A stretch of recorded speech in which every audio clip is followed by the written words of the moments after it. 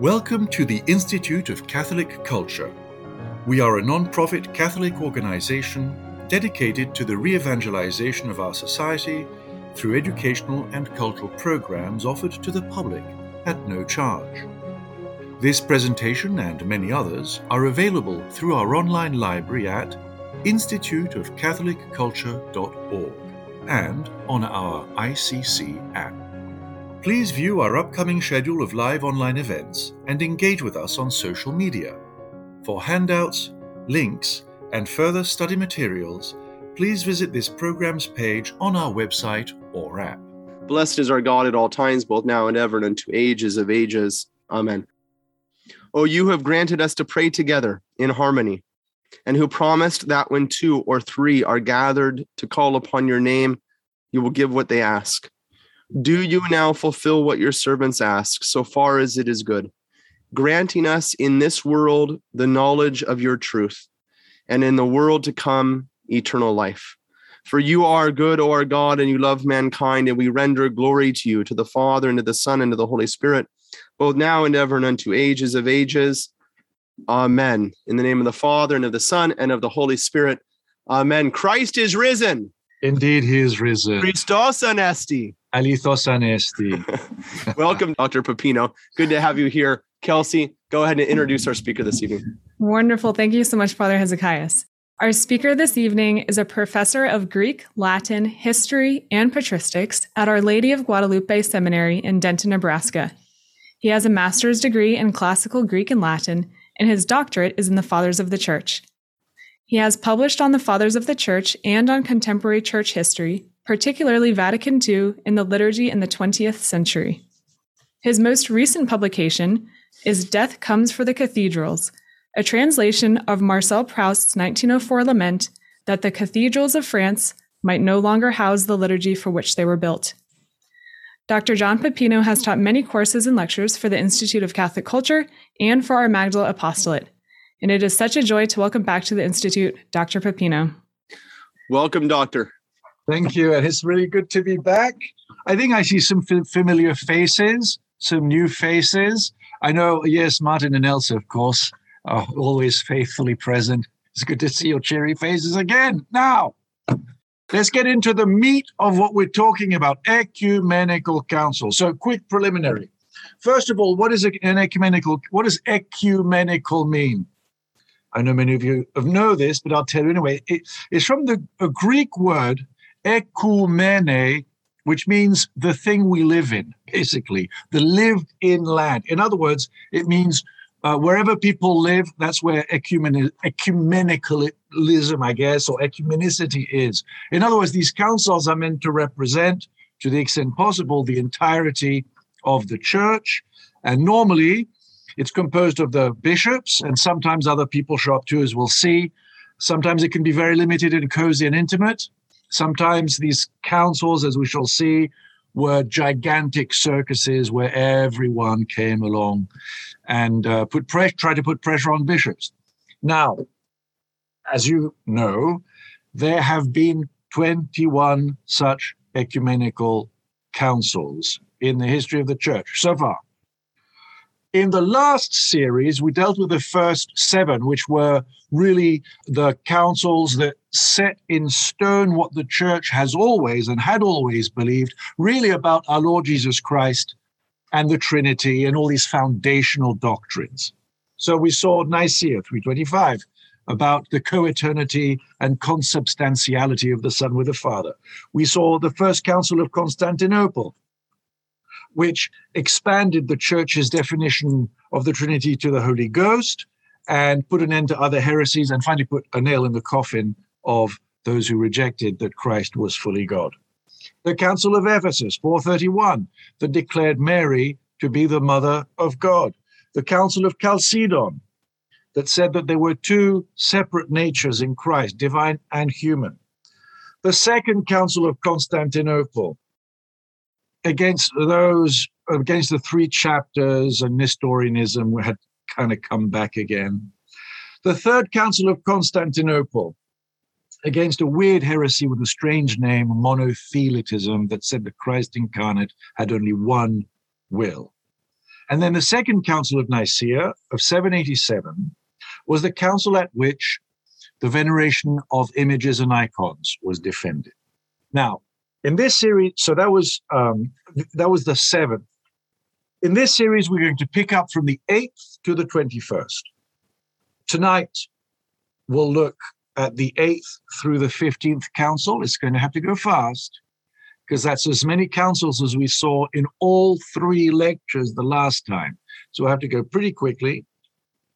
And that will take us from Constantinople IV in 869 to the council at Vienne, a town in France now. It's not Vienna in Austria, in 1311 to 1313. In other words, tonight we're looking at the medieval councils of the church. In a week, we'll look at really the Renaissance and Reform councils, that's 17 through 19.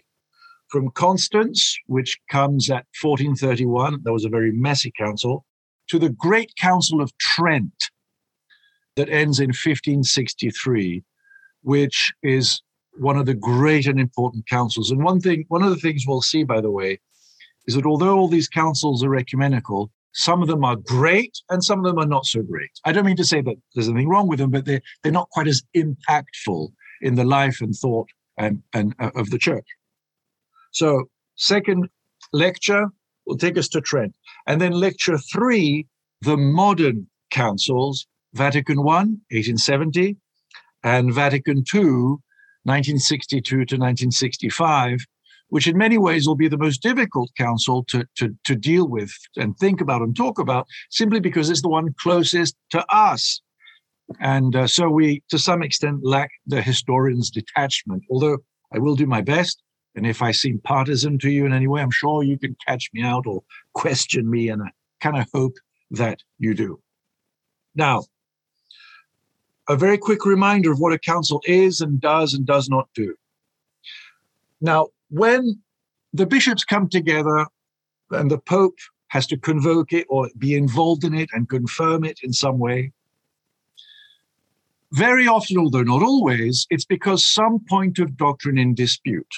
And the church needs to reaffirm the faith of the church in the face of innovation, that people have new ideas and they have to be told, no, you're going too far or that's wrong.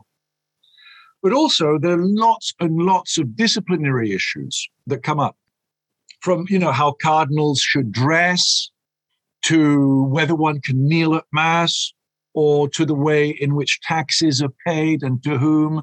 You can have this nitty-gritty stuff that's really time-bound.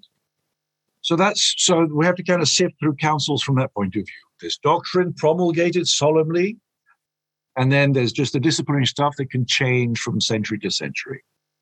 Not all the proceedings of councils are very edifying, by the way, and not all the decrees of every council are even prudent. Sometimes they come together, they have a disciplinary thing they come up with, and it turns out not to be a very good one. We'll see some examples of that. Sometimes the ideas on which they base what they promulgate, or the canons they promulgate, are not quite right. So, like human life, it's a mixture. And yet, despite all of the ambition and wrangling that takes place in councils, and these are not my words, that's St. Gregory Nazianzen said there's all this ambition and wrangling in this council. And he had presided over an ecumenical council himself, Constantinople, so he knew. And our dear Benedict XVI, the Pope Emeritus, quotes him and says, councils can be messy. And yet, the Holy Ghost is there to guarantee the absence of any possible error in the doctrinal definitions in matters of faith and morals that these councils produce. So, the bishops and the Pope are not inspired by the Holy Ghost. No. They are prevented from saying something false when officially promulgating doctrine in matters of faith and morals. And so but I don't want to diminish the authority of councils either. Councils do have the highest and most solemn authority. They do impose universal disciplinary laws, which people have to obey. And they, as I said, pronounce themselves infallibly in matters of faith and morals. And this authority of the councils, by the way, Of course, is not superior to the authority of the Pope, although we're going to see plenty of medieval theologians who tried to say that a council was above a Pope. No. In fact, in many ways, it can be said that the authority of a council depends on the authority of the Pope. How? Well, he convokes it, or at least he confirms it, which is equivalent to convoking it, and also he can determine it. A Pope can say of a council that some of it must be accepted and some of it doesn't have to be. That can happen too. So let's dig in. Now, tonight, the medieval, and sometimes also they're called papal councils. Why papal? Because they were more immediately called by popes, and because the popes played very often a very direct role in them. And the first of the councils we're watching tonight, and it kind of breaks my heart a little bit, is the first council that is not accepted by the Orthodox. This is Constantinople IV in 689. Then we'll look at what I call the Little Lateran councils. There are 3 councils more or less in a row. They all take place at the Lateran, which is the church in Rome, the St. John Lateran. And those are only disciplinary. So Lateran 1, 2, 3. Then we'll look at Lateran IV, which is one of the great councils that promulgates important doctrines. Then we'll look at the 2 councils that take place in the French city of Lyon, which were concerned with pretty much the same things, namely the fate of Christians in the Holy Land and reunion with the Greeks. And then the last of the councils we'll look at tonight, the one in 1311, that takes place in Vienne, which is a city really just south of Lyon, still in France, is the first council of the popes who lived no longer in Rome, but in the city inside of France called Avignon. And so that's where we'll end. We'll end at the point where the popes are no longer in Rome. They've left. They have a council, or the Pope at the time has a council in France, and we'll see how that works out. And then they stay in Avignon in the south of France for another 67 years. So let's begin. I see time is flying. With Constantinople IV, the 8th council. So we're going to count them. 8. And we'll make it to 15. What was the cause of the 8th council? The council in Constantinople IV, it was really all about the rivalry between the Pope of Rome and the Patriarch of Constantinople, especially because now St. Cyril and Methodius have converted the Slavs. And the question was, well, who's going to have jurisdiction over these new Christians in Bulgaria, Moravia, and elsewhere? Is it going to be Rome or Constantinople? And St. Cyril and Methodius, although they were sent into the Slavic lands by the Byzantines, St. Cyril, at least, on one of his trips, missionary trips, went to Rome and was made bishop by the Pope. So they collaborated in kind of sending them out, and each of them wants those Slavs. And the popes have taken a keen interest in Bulgaria. In fact, Pope St. Nicholas the Great had written a work called Responses to the Questions of the Bulgarians, because these new Christians were asking questions, and the Pope is the one who answered. Now, so that's the rivalry. The event that precipitates things is that there's a new patriarch in Byzantium whose name is Ignatius. And Ignatius speaks truth to power. He got in trouble with the emperor. He refused to give communion to the emperor's uncle who had a concubine, or incest or something. And so the emperor, who was called Michael the Drunkard, kicks out Ignatius and installs in his stead the librarian of the cathedral of the Patriarchate of Constantinople. So he picks, someone who can be relied upon to be somewhat mousy and soft-spoken and not really ambitious. And in this, he was perfectly wrong, because this librarian, whose name was Photius, was in fact quite ambitious and very clever and very learned. And so Ignatius's supporters organize a synod against Photius. Photius takes fright and he writes to the Pope saying, by the way, I'm the new patriarch, please confirm me. And this is to St. Nicholas of Rome. St. Nicholas, who's a sharp man and who dealt with stronger men than this, smells a bit of a rat and sends delegates to Constantinople to sort out what's going on. They're intercepted by Photius, who wines them, who dines them, who tells them to judge the case themselves, and they do in favor of Photius. They get back to Rome. Nicholas is very unhappy with them and is even more convinced that Photius is up to no good. So a succession of local Roman synods. What is a synod? A synod is not an ecumenical council. It is simply a small regional council. And the popes had got into the habit, which lasts to this day, of having synods in Rome every so often, usually around Easter or in Lent. And often these Roman synods will provide the agenda for later ecumenical councils. This happened here because in 862, Nicholas has a Roman synod in which it reinstates Ignatius and deposes Photius. The next year, Pope St. Nicholas excommunicates Photius, who responds by attacking the Pope for heresy. What heresy? Well, he finds one. He's heard that recently in the Creed in Western lands, they have been saying that the Holy Ghost proceeds from the Father and the Son. And this in Latin is filioque. Filio, son, and que means and son. And so he said, I'll use that. That's new. It wasn't in the original creed. He's a heretic. And Nicholas says, okay, both of you come over to Rome. They don't. In 867, Photius holds a synod of his own in which he deposes the Pope of Rome. So bad blood all around. But then there's a coup. Now, and by the way, this is going to be a common theme tonight. In fact, for the next this lecture and the next two, that councils and church history do not happen in the abstract on stained glass windows. It happens very much within the nitty-gritty of human life. And what happens here is that there's a coup at the palace, and a new man comes in, deposes the emperor, and takes over in his stead, and wants to replace everyone that emperor had fostered, including Photius. So Photius is kicked out, and Ignatius is reinstated by the emperor, who seeks the collaboration of Rome. Now we have a new pope, Hadrian II, and this new Pope Hadrian confirms all that Nicholas had done.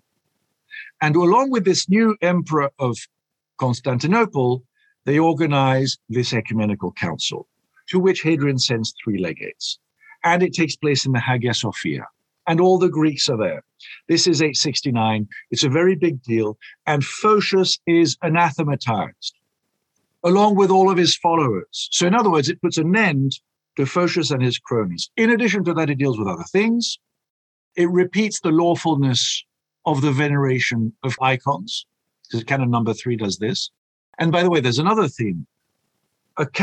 Very often, and this is perfectly legitimate, councils will restate what former councils or popes have already said.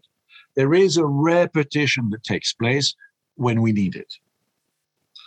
And Hadrian II also allowed for this, and this is a little bit new, but it's only disciplinary. It's the order of precedence among the patriarchs of the world. Until now, Rome, of course, always has precedence. Then it had been Alexandria and then Constantinople. And we saw, by the way, that there had been councils where the Greeks tried to put Constantinople second and the Pope rejected it. This time, Hadrian II says, yes, in order to reconcile all of you Constantinopolitan prelates, I grant that Constantinople is the second see after Rome. And that's essentially all that the council did. It dealt with some other heresies, minor heresies too, some disciplinary matters as well. But this council is nowhere to be found in the lists of council kept by the Byzantines, even though it took place over there in their great church, Hagia Sophia. But in the West, we count it as the 8th. And so that's really where there's a bifurcation between East and West. Here's an epilogue. At the death of Ignatius, Photius is reinstated as patriarch, actually. He comes back. And he calls a council of his own in 879, so that's a decade later, to undo what Constantinople IV did. And that council of Photius is what the Orthodox call the 8th Council. They call that Constantinople IV, even though it's 10 years later and very different. What does Rome do? Rome does nothing. The Muslims are invading. They're going to take over Rome. The Carolingian Empire of Charlemagne and his descendants is falling apart, and they had been the great imperial house that always defended Rome. Gone. Roman noble families are fighting over the papacy, trying to get their sons in there. They bribe people. We're entering now into what the great Renaissance post-Tridentine church historian called the Saeculum Obscurum, the dark age of the church, because there are very few records. In other words, Rome and the papacy are falling into a period of decadence. We're entering into the period in which there are very young popes who are elected. Well, this is the period in which popes or a pope is dug out of the ground to be condemned for his misalliance. Everything is falling apart. And so they say, okay, Photius, you want to be patriarch? Fine, we're busy. Meanwhile, the Greek church is going to do very well. There's not going to be another council for 254 years. There's a long stretch of time. So if you consider the councils as the heartbeat of the church is kind of on life support here for 2.5 centuries. The Greeks are doing well, though, because this is the time when they evangelize the Russians, and that explains why the Church of Russia is aligned on Constantinople, not Rome. And there will be a dispute a couple of centuries later in 1054, which arises from more jurisdictional stuff. And by that time, in 1054, the Greeks and the Romans have long since developed different disciplines and ways of talking about theology.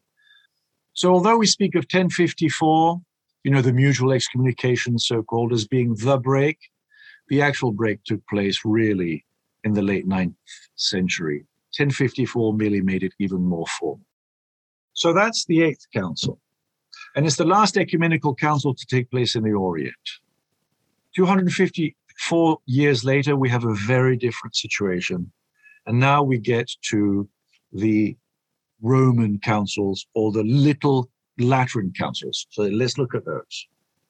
Now, somehow we emerge from this dark age. An emperor, now, by the way, from when I speak of emperors now, I will no longer be, unless I specify, I will no longer be speaking of Byzantine emperors, but rather of Holy Roman emperors. And when we speak of the empire now, we mean the Holy Roman Empire, which is essentially Germany, Austria-Hungary, some Slavic bits, Moravia, Moldavia, and so forth, and northern Italy, and a good chunk of eastern France are all part of this, which is the Holy Roman Empire, which is the descendant of the Empire of Charlemagne, or one of them. You get the idea? So when you read Dante and he speaks of emperor, that's the empire he means. And here when we speak of emperors, we mean the Holy Roman Emperor, who is also king of the Germans. And there's a reforming emperor, Henry III, who calls a synod in which he deposes all 3 claimants to the papacy. This is in the 1000s. We got to that point, three claimants to the papacy. He installs just one. He compels the clergy of Rome to vote one. And this would lead to the great age of reforms with the great reforming popes. Leo IX, who will reign from 1049 to 1054. Nicholas II, the great Gregory VII, who reigns from 1073 to 1085. Hildebrand, a great reformer of the church. Things are looking a lot better now. And here are the abuses that need reform, and we're going to see these at many councils from now on. Simony, the practice of paying to be ordained priest or bishop. Incontinence of clergy, here meaning clerics, subdeacons, deacons, priests, bishops, having concubines or even wives. This was an abuse. And both of these abuses were facilitated by the big issue of the Middle Ages, which council upon council is going to deal with, namely lay investiture. Now, lay investiture is the practice whereby the secular authority, king, duke, count, invests a new bishop or new abbot with his crook, the crozier, and his ring. And the reason why this had developed is because abbots and bishops are also in the secular sphere the equivalent to lords. Meaning that, they have estates, belong to the church for which they run, and they are vassals in the feudal system. And so it makes sense that the king would invest them in some way as secular rulers. But where it's not so good is that since the sign of office of a bishop is this crook and ring, that's what they would give them. But these things represent spiritual authority, and that's no good. And also, what's no good about it is that the king, of course, is going to require a small payment for the favor, and that is going to promote simony. And it also is going to attract people who are not fully committed to a service to the church, hence the concubinage. So lay investiture has to be got rid of in order for us to get rid of all these other abuses. Now, we're going to have to wait a bit for councils, because at this time there's disagreement about how important or what the authority of a council is. Is it superior to the Pope? The popes, in a way, had to prove their worth before they were able to call a council. And in addition to the reforming popes who really were able to do a lot of good, the three men I mentioned, Urban II, when he called the crusade, that acquired him a lot of prestige. And it acquired a lot of prestige for the papacy and allowed for a successor of his within about 20 years to call Lateran I. Now, Lateran I takes place in the year 1123 in the Lateran Basilica in Rome. And the Pope's palace is right next door. These Lateran councils, the Pope could attend them in his slippers. He could just walk through from his bedroom through a hallway, and there he was in the church. There had been an assembly after much fighting between the Emperor Henry IV and his son Henry V and the popes over who gets to give the ring and the staff, in other words, the authority to bishops and abbots. There was a diet, which means is a word for a great assembly of nobles and bishops in the Holy Roman Empire in the town of Worms, and this was called the Diet of Worms. A concordat was passed, separating investiture by church and investiture by secular authorities, whereby the secular authorities could confer lay regalia, secular regalia, indicating jurisdiction, but the church invested these bishops and abbots with the ring and the staff and the mitre and all the things that really are strictly spiritual in nature. Lateran I endorses this concordat of Worms, and that on paper puts an end to that, although of course all abuses continue. Lateran I repeats the condemnation of all the abuses of the day. In a very medieval touch, it reminds knights who like to fight each other that there's a truce of God, no fighting Thursday through Sunday, and no fighting until after Mass, when you do fight on the other days, which made Europe a peaceful place to the extent that this was obeyed. Indulgences for crusaders are given out. People who rob pilgrims on their way are excommunicated, some house cleaning. In many ways, it was a necessary council. 16 years later only, the next council, the 10th, Lateran II, and that assembles in 1139.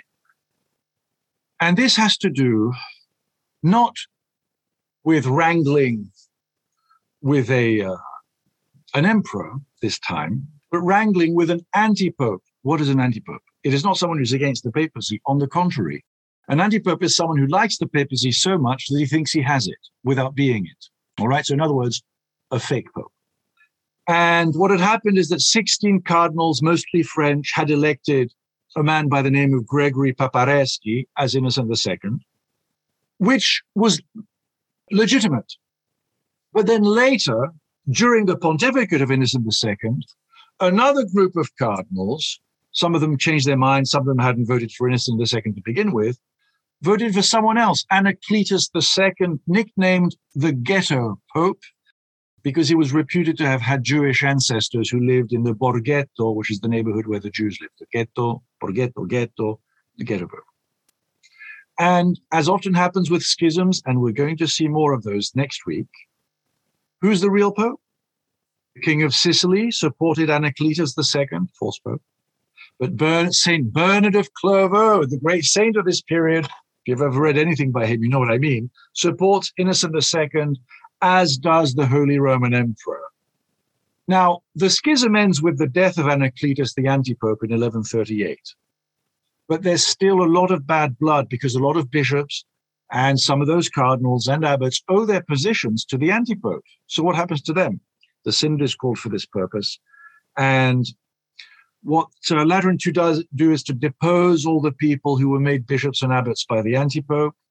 And it repeats the reformist agenda of Lateran I and the popes before that, plus a number of other items that allow us really to take a look into the Church of the Middle Ages in this way.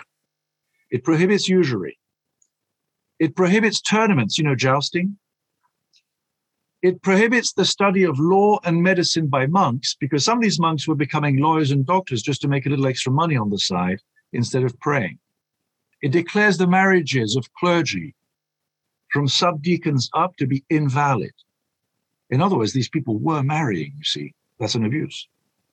And it condemns some emerging heresies, some that rejected the Eucharist, some that rejected infant baptism, rejected the priesthood and marriage. Heresies are beginning to emerge here. It condemns a man by the name of Arnold of Brescia, who had tried to cause revolution in Rome and found a republic. And he, among other ideas, believed that property ownership was no good, that clerics who owned property could not enter heaven. So he was condemned and actually ultimately hanged. So more reform. Then we get to Lateran III. We're taking a whirlwind tour here of these councils. That's in 1179, so just 40 years later. And this time it's conflict with the Holy Roman Emperor that brings it about. And this Holy Roman Emperor was kind of a phenomenal man. His name was Frederick I, nicknamed Barbarossa,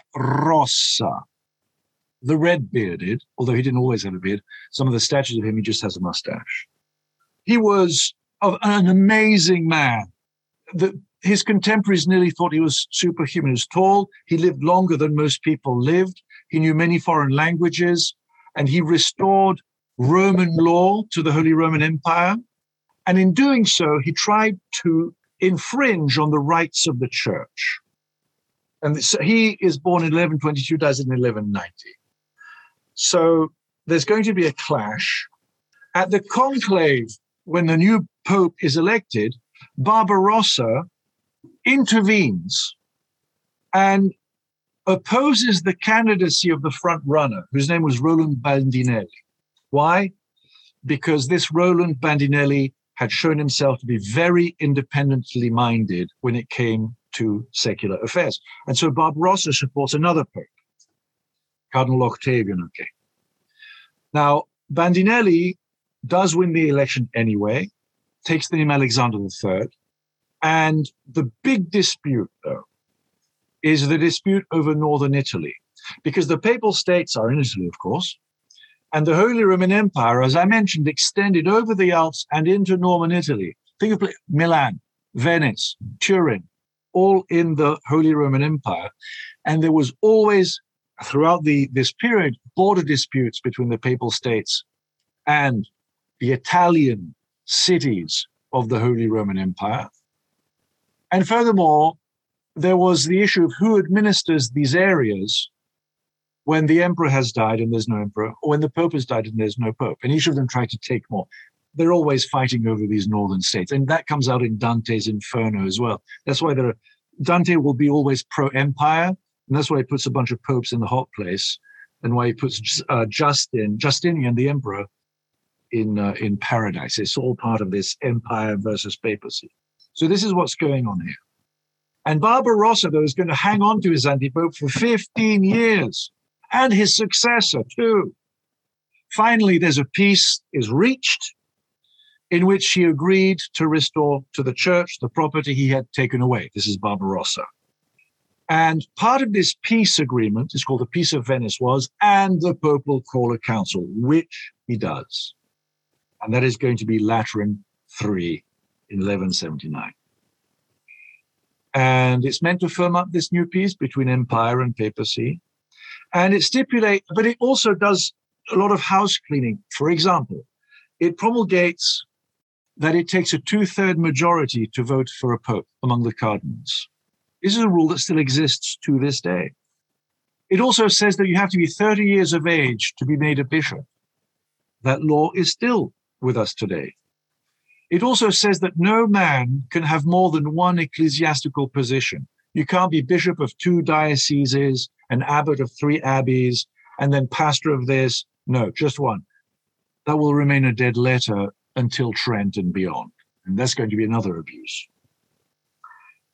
It works to improve knowledge in the church. It declares that every cathedral should have a schoolmaster. So there's be a school, at least in the cathedral city. There are more cathedral cities than today, to sort of raise the level of education, at least among the clergy, but also among the children of the place. The Cathars, this new heresy, they're also called Albigensians. They're Gnostics. They have very nasty practices. They're excommunicated. Christians are not allowed to sell weapons to the Muslims who've been buying Christian weapons then to attack them. So house cleaning. And then there's a 36-year break.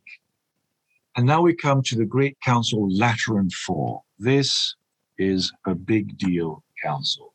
It takes place in 1215. And the Pope who calls it is the Great Innocent III. And Innocent III is a massively important Pope. In fact, believe it or not, you can buy action figures of Innocent III. All right, that's how he's even influenced popular culture. You can buy your niece or nephew or grandson an action figure of this great Pope. And this also is the high point of papal power in the Middle Ages. Sometimes that's been exaggerated, as we shall see. Now, Innocent III has a number of items to his agenda that it's really his council. It is true. Although he works at the council, there's some give and take with the bishops. He sends out invitations in 1213 to all the bishops of the Christian world, including the Greeks of the Patriarchate of Constantinople, which at this time, by the way, is a Latin patriarchate. Not to get into too much detail, but since 1204, there's a Latin empire in Constantinople and a Latin patriarch. But, the local bishops and things are still Greeks. They don't come. However, other new Christian nations or relatively new Christian nations do send bishops. Bohemia, Hungary, Poland, Lithuania, Estonia. And so here you really do have a feeling for this ecumenical aspect. The emperor sends representatives, as do the kings of France, England, Aragon, northern Spain, Hungary. The Crusader states, there are Crusader states now, they send representatives. St. Dominic and St. Francis, they're young men at this time, they come. In fact, St. Dominic dreams of St. Francis before meeting him. He has a vision. Our Lady presents him this man, whom he recognizes the next day. Well, St. Francis, I saw you in a dream. And they fall into each other's arms, and they become very good friends because they're both involved in reforming the church through the foundation of their new orders. This council, as important as it is, was very short. 3 sessions only, all in November 1215. It issued 70 chapters, capitula, which is the Latin way of saying canons. It's just paragraphs of items, We don't have any of the minutes of this council. By the way, for a lot of these councils, our information is actually quite sparse.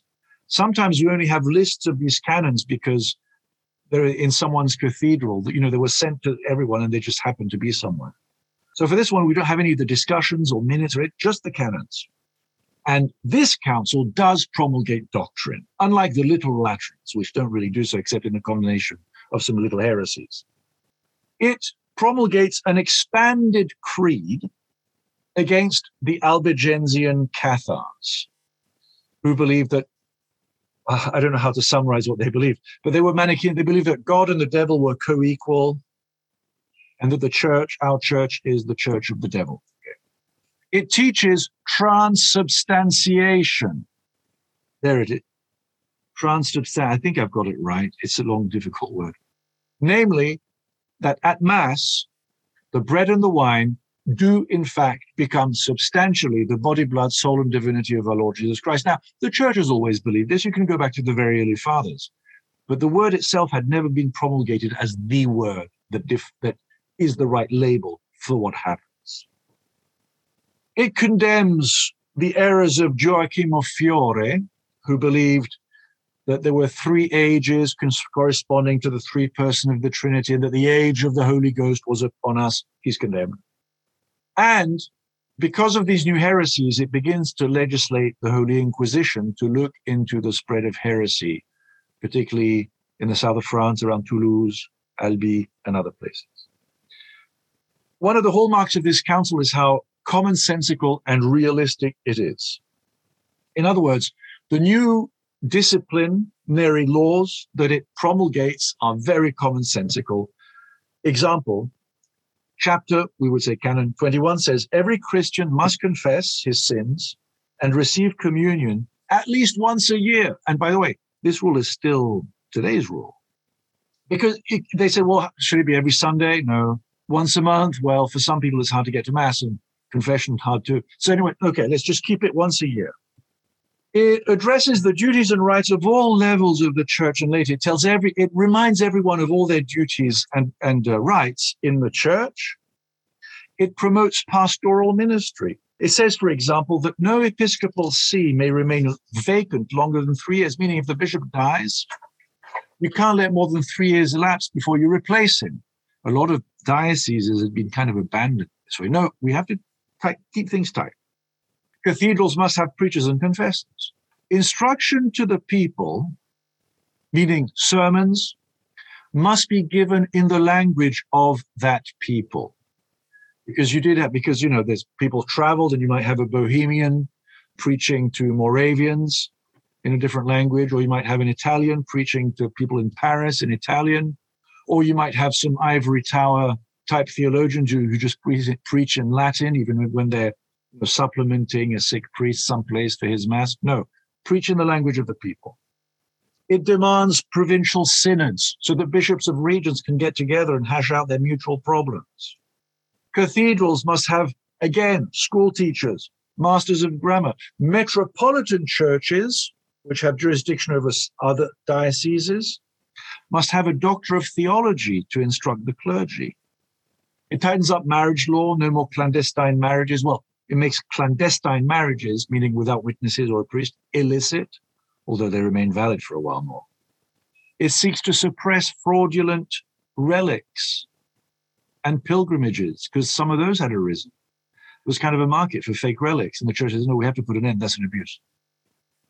And furthermore, excessive usury is forbidden. And here's a chapter that it cannot be mentioned without some embarrassment.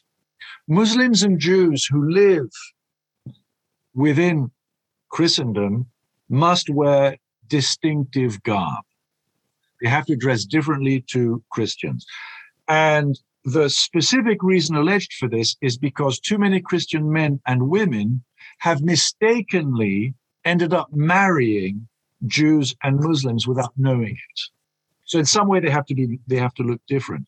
Now, there are all sorts of unintended consequences when you compel a minority to dress distinctly. Okay, that was not the intention, but it didn't help the situation of the Jews or even the Muslim minority who lived among Christians. And that's why I say some of those disciplinary things that councils promulgated are not necessarily the best ideas that could ever issue from a council.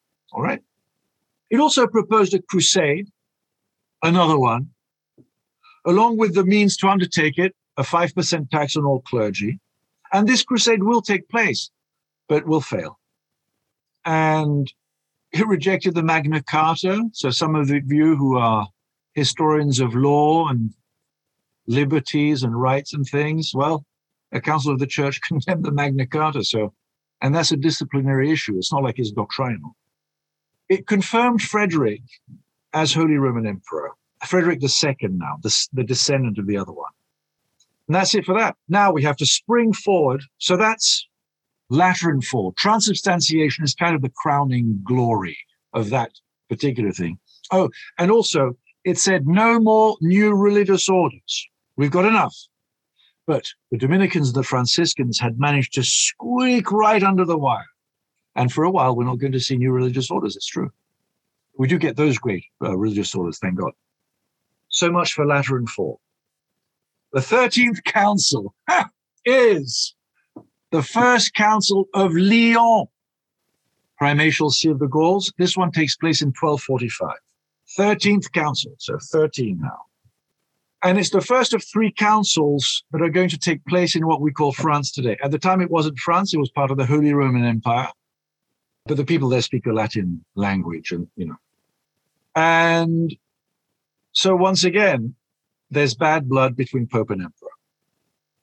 Frederick II, the very Frederick II who'd been confirmed as Emperor 30 years before at Lateran IV, hasn't been very grateful to the church because he's turned against her.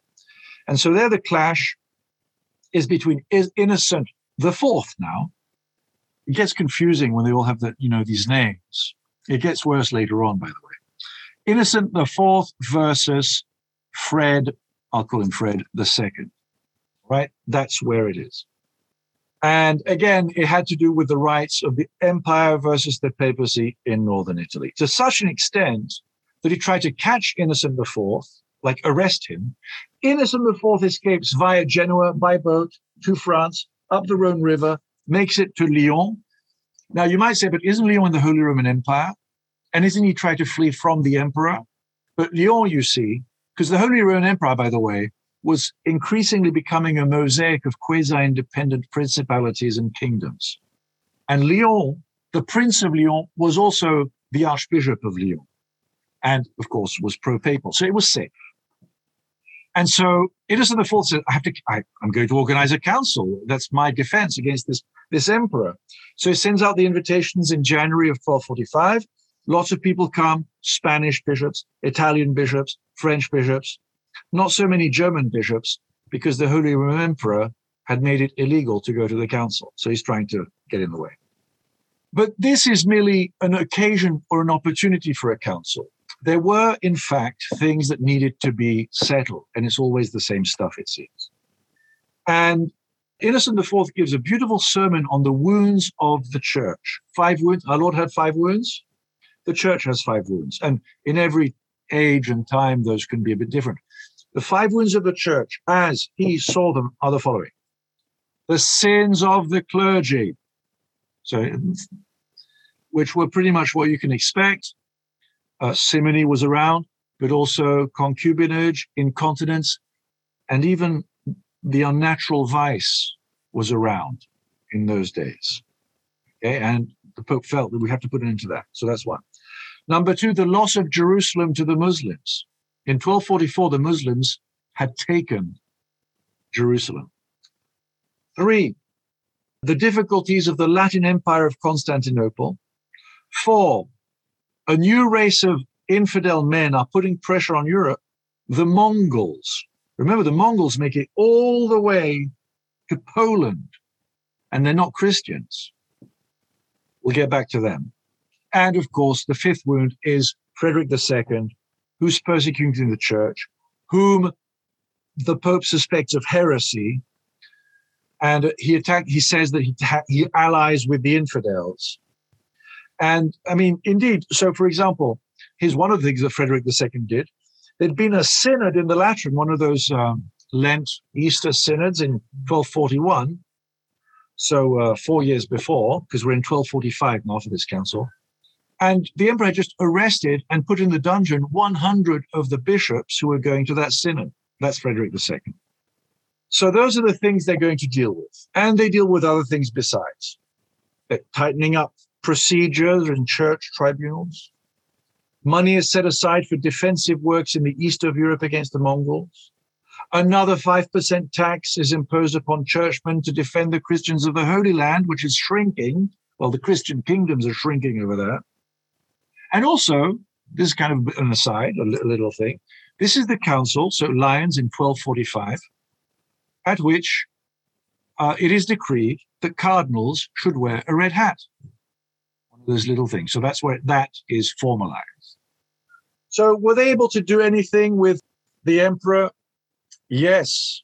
they declare him a heretic, and it declares him deposed. And by the way, part of the clash between kings and particularly emperors and pope is that the popes of the Middle Ages will consider themselves to be king of kings and to be able to install and depose emperors at will.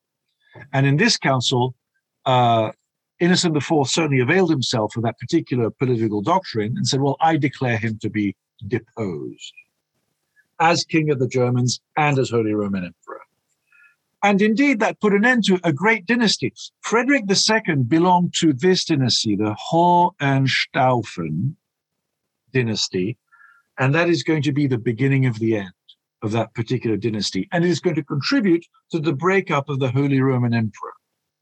The next council, 37 years later, Second Council of Lyons, Lyon, 14th Ecumenical Council, that takes place in 1274.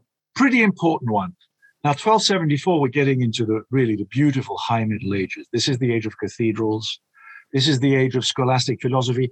1274 is the year that St. Thomas Aquinas dies. In fact, he dies on his way to the council where he was supposed to help out with theology. So that's where we are, okay, in terms of the history of the church. And it's called by Gregory X, who actually was elected. When he was elected in absentia, he was in the Holy Land. And so this Pope Gregory X is very much orientated, so to speak, to the Orient, the Muslim threat, but also union with the Greeks, even though the Crusader states are a lost cause by now, but he may not have been completely aware of it. And reunion with the Greeks is on everyone's mind because the Greeks have taken Constantinople back from the Latins. The Latins, through a crusade that went awry in 1204, took Constantinople, and they stayed there for 61 years odd. And he invited all the powerful people, church and state, in Christendom. He even invited the king of Armenia and the ruler of the Mongols, the Mongol Khan. Now, the king of Armenia didn't come, neither did the Mongol Khan, but they did send representatives.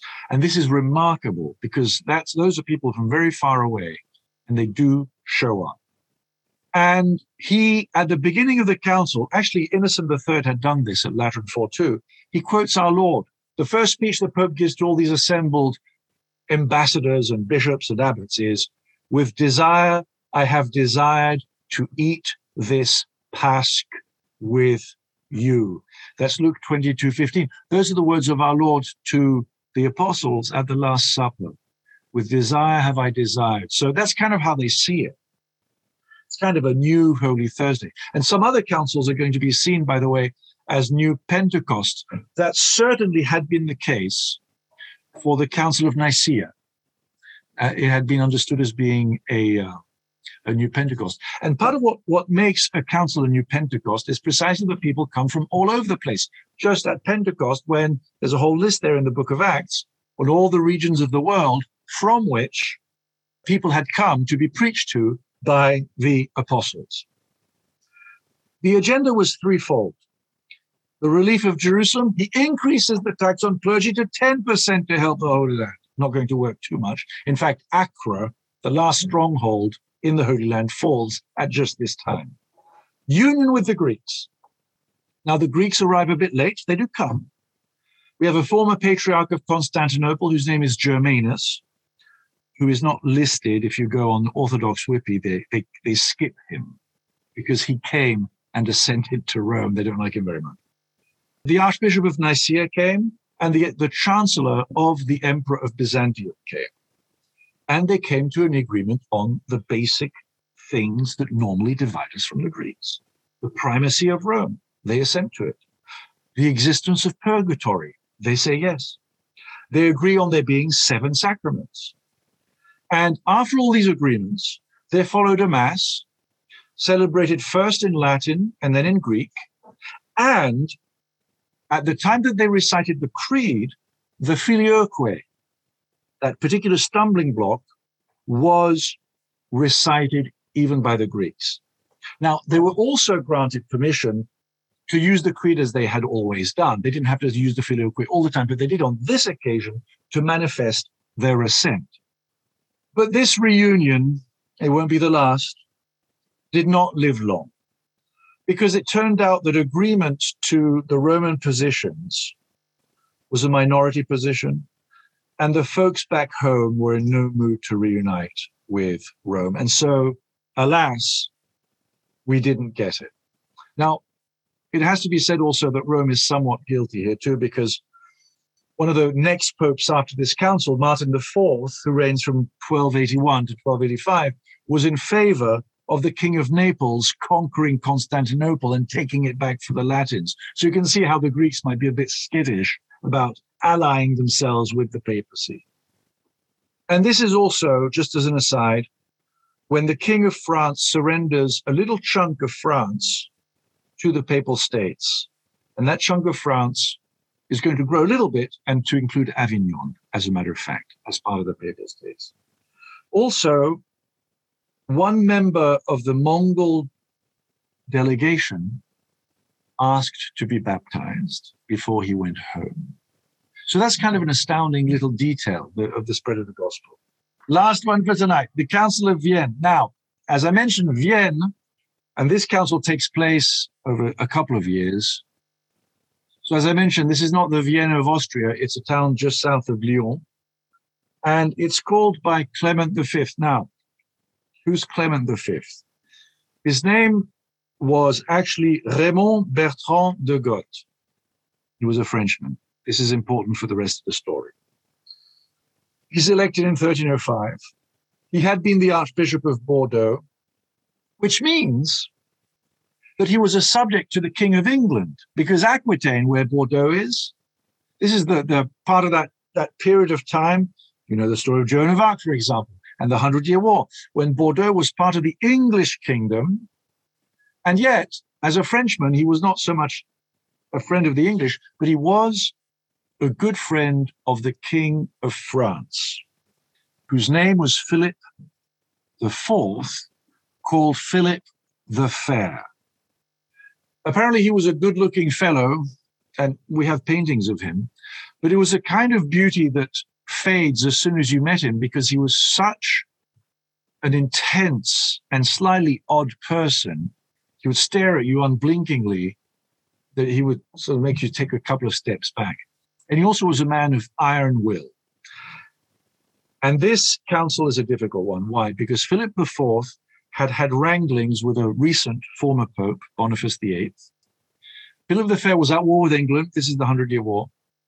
He needed money desperately, and he intended to tax the clergy for his own purposes. Boniface VIII had issued a bunch of bulls. The first one was called, these are documents, well, the first one was called Ausculta Fili, which means listen, son. And then another one called Clericis Laicos, saying, lay people, listen to clergy, listen to me, king. And the other one, Unam Sanctam, which said that to be saved, you must be subject to the Pope. And you're not subject to me, Philip, because you're disobeying me. Okay? So those three bulls, and then, okay, Boniface VIII died, but Philip the Fair wanted Boniface VIII to be dug out of the ground and put on trial for heresy. Okay? So that's the kind of man he was. Now, Clement V, who's crowned in Lyon, and then will move to Poitiers. He has zero desire to go to Rome. In fact, Rome at the time is not a really good place to go. Why? It's been overrun by brigands. St. John Lateran, the cathedral and the palace adjoining it, have burnt to the ground. And so he, Clement V as well, I'll just settle in that part of the Papal States, which are within France. And that's where he settles in this place called the Comtat Venessin, which the papacy had acquired just in the last council. And ultimately, for the next 67 years, the popes will live not in Rome, but in Avignon, and they will all be French, and nearly all the cardinals will be French, and it's going to take on a very French hue. And to this day, if you like wine, you may have heard of Châteauneuf-du-Pape, which is from a village where the Pope's go, it means the Pope's new castle. Anyway, and Among the first acts of Clement V is to withdraw all those bulls that Boniface VIII had issued against Philip the Fair. And in consultation with the King of France, he summons a council and the king helps him decide whom to invite. It takes place in Vienne. And the agenda is the following.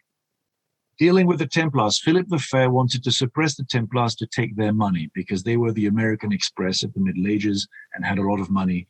He couldn't get money out of Boniface VIII, so perhaps if he suppresses the Templars, he could get their money.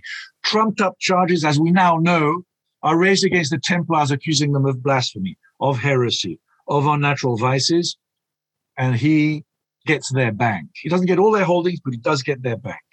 And this council suppresses the Templars, but it does not condemn them for any crimes. It just says, for the good of the church, we suppress the Templars. It says nothing of their guilt. It deals with certain movements in the Francis. Some of the Franciscans were becoming a little off doctrinally. It deals with that. In terms of recovering the Holy Land, there's a change at this council. Namely, rather than trying to raise funds for a crusade, they say, no, what we have to do is convert the Muslims, not fight them. And so there's one canon that promulgates that there should be a chair of Greek and Hebrew and Arabic to prepare missionaries to preach in the Orient to the Jews and to the Arabs, Muslims. Didn't quite work out. There weren't enough teachers. And they never do dig up Boniface. Philip will have to be content with the suppression of the Templars. And then, so this council ends. The popes are now in Avignon. And that's kind of it. So, quick conclusion. We've seen the break with the Oriental Church in the 8th Council, Constantinople IV. Remember, with Photius. After that, with the little Lateran councils, and then the big Lateran Council, the 4th in 1215, with the 2 Lyon councils and the Council of Vienne, we see councils more or less guided by the Pope, papal councils. Very diverse participants we've seen, including representatives of secular states who could make their voices heard. Another important thing is that the canons and chapters of these councils will often be promulgated into canon law, some of which exists to this day. And the last thing, we can kind of see that the Pope has been increasingly the man in charge in the church, but this is going to be questioned. And we'll see later, a later council is going to have to deal with the notion that a council can be superior to the Pope and can depose him and can tell him what to do. And that's going to be cleaned up at a very messy council, the Council of Constance. There. Thank you for your extra patience. That's as far as I can go tonight. Well, we won't be seeing so many councils in our next 2 lectures, but this one we really have to go fast. Oh, well, thank you so much, Dr. Pepino. 8 councils, if I'm counting correctly. I think that's right. Yeah. Mm-hmm. Yeah. Ooh, that's a lot. But who knew there were so many, right? You may have heard there were many, 21, and what were they? Well, 4 in the Lateran. By the way, there'll be a 5th one in the Lateran, which we shall see. Mm-hmm. And then after that, once we're done with the 5th Lateran Council of 1517, we'll have Trent and Vatican I. These are great, sober, doctrinal councils. And then Vatican II, the council under whose shadow we all live. And some of us here may, in fact, have been walking the earth at the time of that council. So that brings it really close to home. Dr. Pepino, would you be willing to close this out? Yes, with a doxology, the Trinity, of course, which the early councils spent so much time and energy defending and teaching. In the name of the Father, and of the Son, and the Holy Ghost. Amen. Glory be to the Father, and to the Son, and to the Holy Ghost, as it was in the beginning, is now, and ever shall be, world without end. Amen. In the name of the Father, and the Son. Amen, and good night. We hope you enjoyed this program from the Institute of Catholic Culture. Remember to download our app and share our online library with friends, co-workers, and family members. To learn more, get involved, and support the Institute's work, visit instituteofcatholicculture.org and visit us on social media.